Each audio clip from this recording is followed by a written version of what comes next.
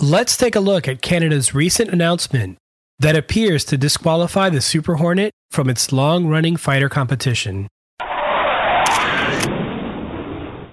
For some time now, Canada has been looking to replace their legacy CF-18 Hornets, which have been operating far beyond their planned service life.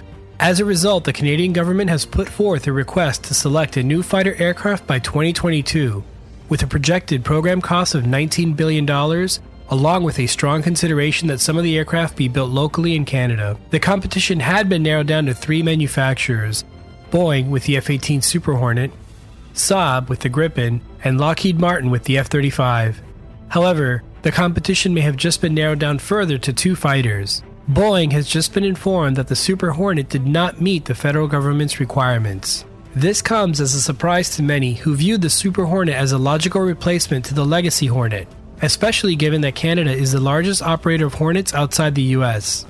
Additionally, the Super Hornet was the only entry with 2 engines, which some felt was a necessity when operating over an Arctic environment. Since the specific requirements that the Super Hornet failed to meet have not been released, there is a chance that Boeing could re-enter the competition. For now, let's take a closer look at the 2 remaining fighters, starting with the Gripen. The Saab JAS-39 Gripen is a Mach 2 single-engine light multi-role fighter which implements fly-by-wire controls and makes use of a relaxed stability design for improved maneuverability. Notable features include a delta wing with forward canards, a single engine, and side air intakes. Manufactured by Saab, a Swedish aerospace company, the Gripen was designed to replace the Draken and Viggen, both successful previous Saab designs. The Gripen is designed to be easy to maintain, operate out of unimproved airfields, and have a quick turnaround time between missions.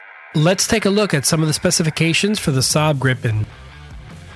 Length, 15.2 meters. Height, 4.5 meters. Wingspan, 8.6 meters. Maximum speed, Mach 2. Empty weight, 8,000 kilograms. Maximum takeoff weight, 16,500 kilograms. Combat range, 1,500 kilometers. Engine, 1 GE F414 GE39E, producing 57.8 kilonewtons of thrust dry or 98 kilonewtons of thrust with afterburner. Thrust to weight ratio, 1.04. When it comes to weapons, the Gripen makes use of the internally equipped Mauser BK-27, a 27mm revolver cannon capable of firing 1,700 rounds per minute. For the 2-seat version of the Gripen, the cannon is removed to make room for the added pilot. Additionally, the Gripen has 10 hardpoint. The Gripen can carry about 6,500 kilograms of ordnance and equipment. Having been designed as a true multi-role fighter, the Gripen can carry an incredible range of weapons. Some of these include, for air-to-air missions, short-range heat-seeking AIM-9 Sidewinders, IRSTs, or A-Darter missiles.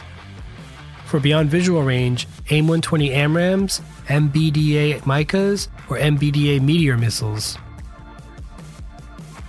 For air-to-ground missions, Mark 82 freefall bombs, BK-90 cluster bombs, GBU SBD-39 small-diameter precision bombs, the GBU Paveway laser guided bombs, and AGM-65 Maverick air-to-ground missiles. For anti-shipping operations, the RBS-15 standoff missile. The Gripen offers some attractive options for the RCAF, as the Gripen was designed to operate out of rough airfields in Arctic environments. In keeping with Canada's request for local manufacturing, Saab is proposing the formation of the Gripen for Canada team, consisting of GE Aviation, CAE, IMP Aerospace and Defense, and Purtaraton Canada. Saab has already made a similar deal with Brazil, who have designated their Gripens the F-39. Next, we will take a look at the F-35. The Lockheed Martin F-35 Lightning II is a 5th-generation single-engine, single-seat, multi-role stealth fighter, which is tasked with performing a variety of missions including strike, air superiority, surveillance, reconnaissance, and electronic warfare. Having been called the most lethal, survivable, and connected fighter aircraft in the world, the F-35 is intended to operate until 2070. Lockheed Martin is the primary contractor, along with principal partners BAE Systems and Northrop Grumman. The F-35 is an international fighter, with partner nations that include Norway, Australia, Denmark, the Netherlands, and of course, Canada. The F-35 is actually a family of aircraft that is produced in three main variants: the CTOL, or Conventional Takeoff and Landing F-35A, the STOVL, or Short Takeoff and Vertical Landing F-35B, and the CV Catobar, or Catapult Assisted Takeoff but Arrested Recovery F-35C. If selected by Canada, the F-35A variant will be used. Let's start by taking a look at the specifications for the F-35A. Length, 15.7 meters. Height, 4.4 meters. Wingspan, 11 meters. Maximum speed, Mach 1.6 at altitude. Empty weight, 13,290 kilograms. Maximum takeoff weight, 31,751 kilograms. Range, 1,239 kilometers on internal fuel.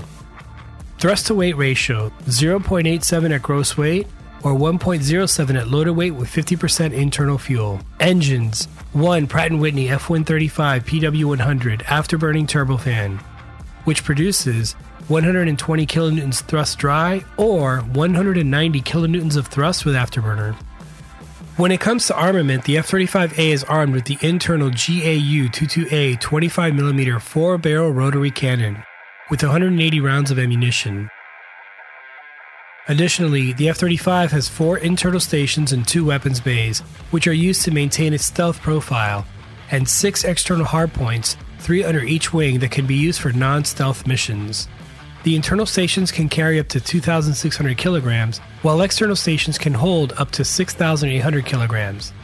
Total weapons payload capacity is 8,200 kilograms. The F-35 carries a diverse range of weapons, including, for air-to-air missions, heat-seeking AIM-9X Sidewinders or AIM-132 ASRAMs. For beyond visual range, radar-guided AIM-120 AMRAAMs or Meteor missiles. For air-to-ground missions, the AGM-154 Joint Standoff Weapon or JSOW, the Paveway Laser-Guided Bombs, Mark 20 Rockeye Cluster Bombs, Mark 77 Incendiary Cluster Bombs, the AGM-158 Joint Air-to-Surface Standoff Missile or IJASSM, the AGM-88 HARM Anti-Radar Missile. For anti-ship operations, the AGM-158C Long-Range Anti-Ship Missile. And hopefully one that never gets used, the B-61 Thermonuclear Gravity Bomb. This list is by no means inclusive, as there are several future payload options being developed for the F-35. The F-35 certainly has had unprecedented cost overruns and has taken longer to bring into frontline service than anyone ever thought.